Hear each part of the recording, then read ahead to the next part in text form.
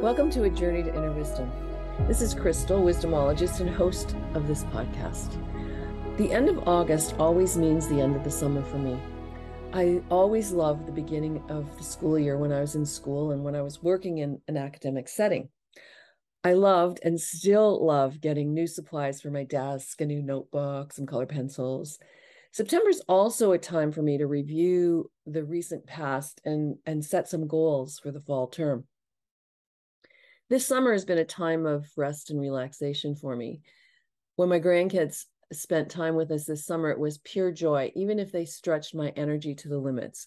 But there was an element of rest and relaxation in it because I just left everything behind and focused on them and our relationships. I've been pretty quiet on social media and have just enjoyed the abundance of summer. So now, as the fall is upon us, I'm reflecting back on the last 9 months of this podcast and thought it would be good just to kind of quickly review where I've been and where I'm going with it.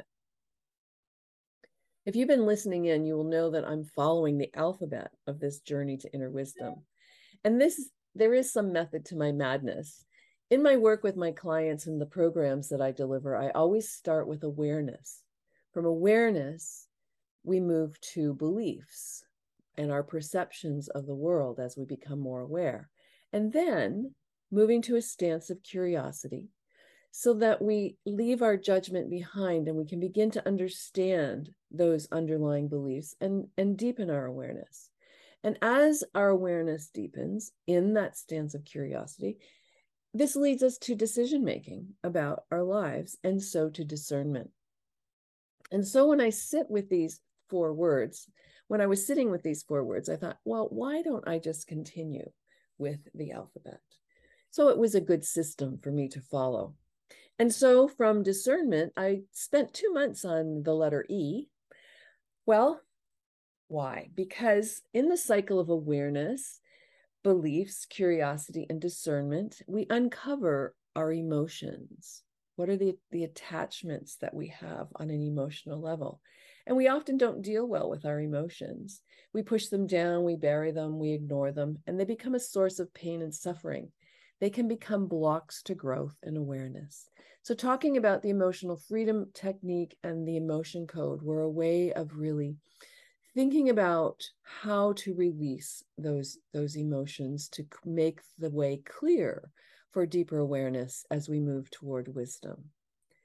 I also spent some time with the Enneagram, which, as many of you know, I love, and I offer an Enneagram program, and I'll have one coming up in October. So if you're interested, do let me know, because it's such a wonderful dynamic tool of growth and wisdom. Then I came to F, and I wanted to get a little bit more, I guess, physical, you could say. And this was a journey into forest bathing because nature is so healing. And it was the spring, and we could go out into nature and enjoy the wisdom of the trees and of nature. And then gratitude, of course, is essential on the journey. And I often forget to be grateful for the abundance in my life. And on that note, I want to thank all the wonderful guests over the last 9 months who've shared their journey and their insights to this journey to inner wisdom.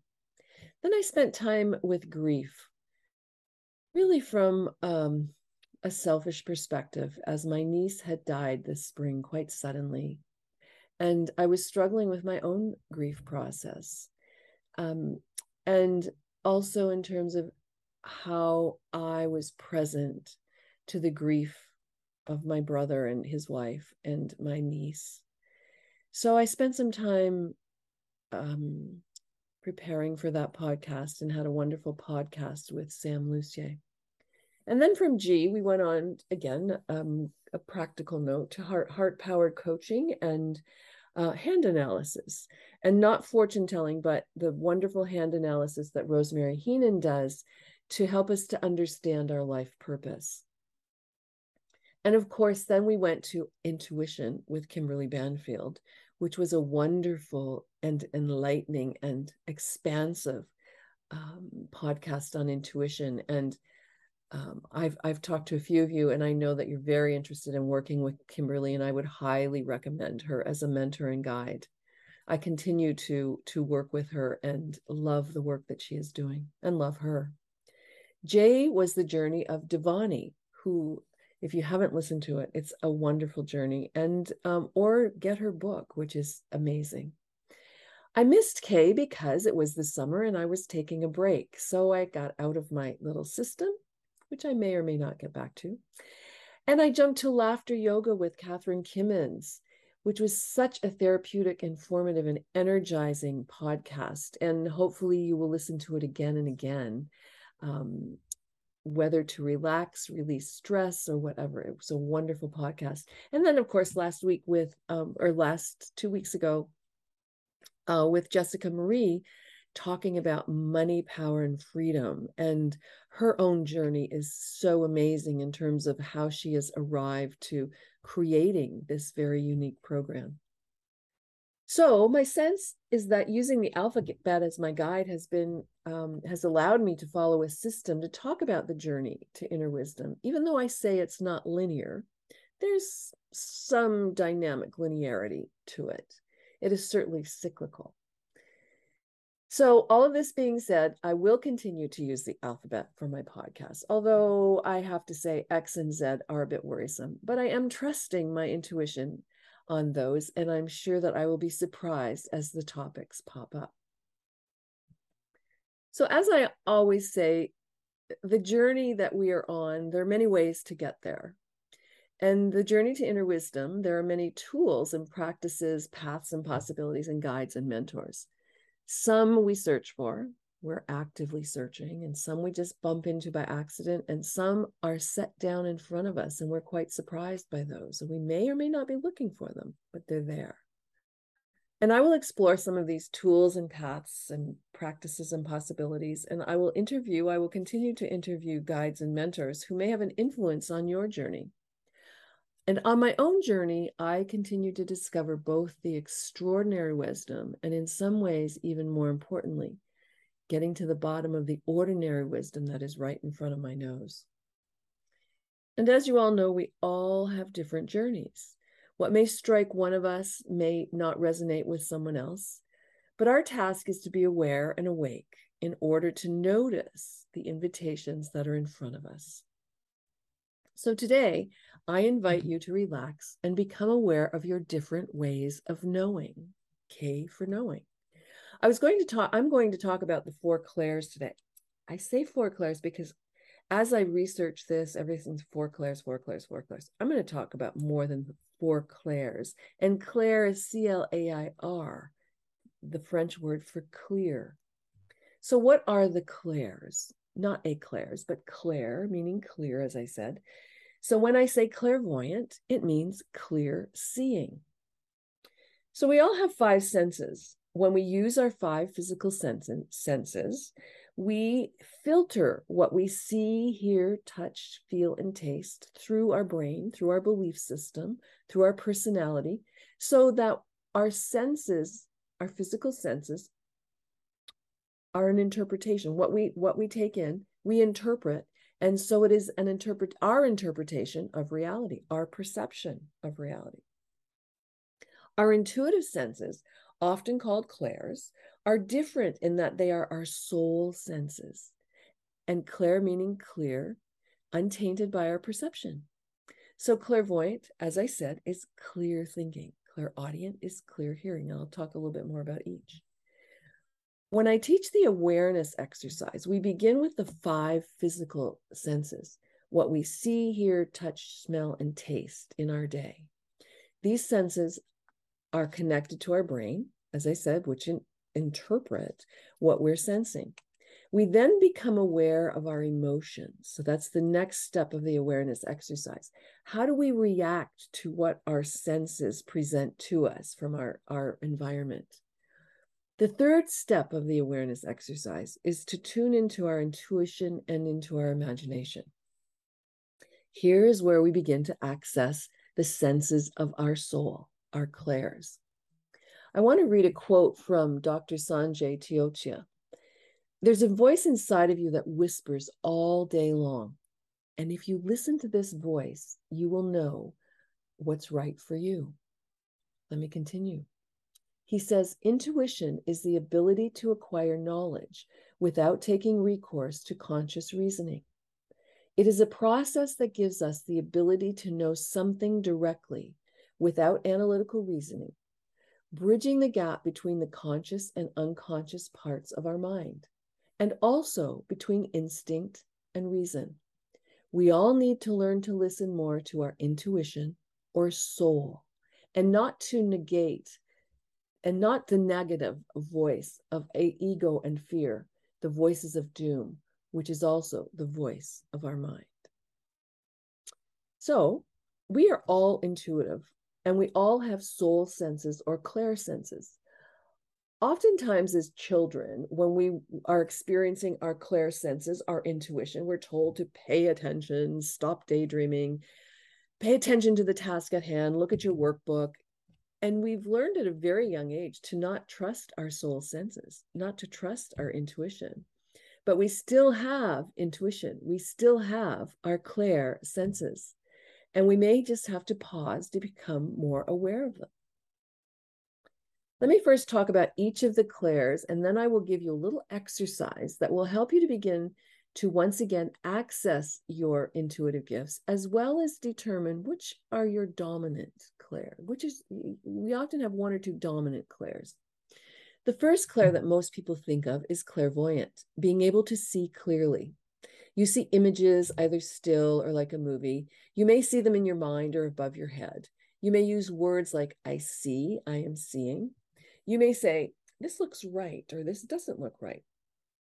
When I'm thinking of something, I just realized this fairly recently, that I have flashes of images above my head. So someone will say a person's name, there's a little picture above my head, or in my, it's kind of around there. And they're so fast that I just didn't even realize they were there. I had to really slow down to notice how my clairs are working. Clairaudience is clear hearing. You may hear whispers, someone's name being said, and there's no one around, a song, and you may find yourself saying, I hear you, or it sounds like.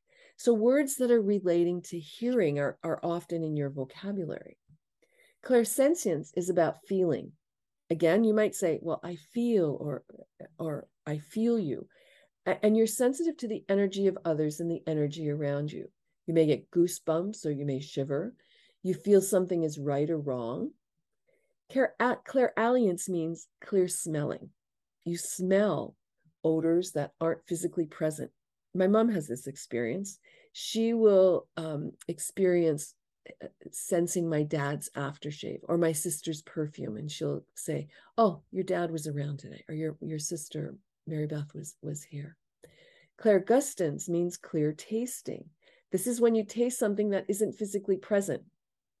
So sometimes if you think about, if I think about certain trips where I just had amazing food, I can taste it. It's like, oh, I just remember that taste. My mouth starts to water and I know that taste. It's not so common for me, but I know that I have it. So these parallel our 5 physical senses. So clairvoyance, clear seeing, clairaudience, clear hearing, clairsentience, clear feeling, clairalience, clear smelling, and clairgustance, clear tasting. And there's one more I want to talk about, which is claircognizance, which is about just knowing. So not related to your clair senses per se, not to the seeing, smelling, tasting, hearing, or feeling, but it's just about knowing. You just know things that it doesn't seem that you should know about. You may be, for example, you may be making a big decision and you wake up in the morning and you know the answer. Or an answer just comes to you, or you're trying to solve a problem. Yeah, your brain might be working, whatever, but suddenly the answer, the solution appears before you. That is claircognizant. It's a certainty about knowing. And you use words like, I know. Sometimes when I'm working with clients, I'll get that kind of a download. It's like, I just know that this is what needs to be said. So how do we get in touch with our clairs, our soul senses? Well, I want you to think for a moment about daydreaming and what happens to you when you daydream. When we daydream, we're transported somewhere and we lose track of our physical surroundings. As a teacher or a workshop facilitator or a retreat guide, I would always know when somebody was daydreaming because they were not there. Physically, their body was there, but I knew that they were not present. And so think about when you are daydreaming, what happens to you? You suddenly lose track of time, you forget where you are. And, it might be in a lecture, in a classroom, at a meeting, you're kind of sitting back at the far end of the room, might be at a boring party. You might be waiting for someone to arrive for an appointment or whatever, or you're just sitting on the deck in the sunshine and you're having a great daydream. So daydreaming, like night dreaming, taps into our soul senses. So a great way to tap into your clairs is to sit and daydream. Try it now. If you're not driving or doing something where you need to concentrate, multitasking and daydreaming really just don't work. I've proved that many times when I've been in meetings. Sit and begin to think about either a past great vacation or a vacation that you're anticipating. Start to put the story together. Let your imagination take over and see where you go and what happens.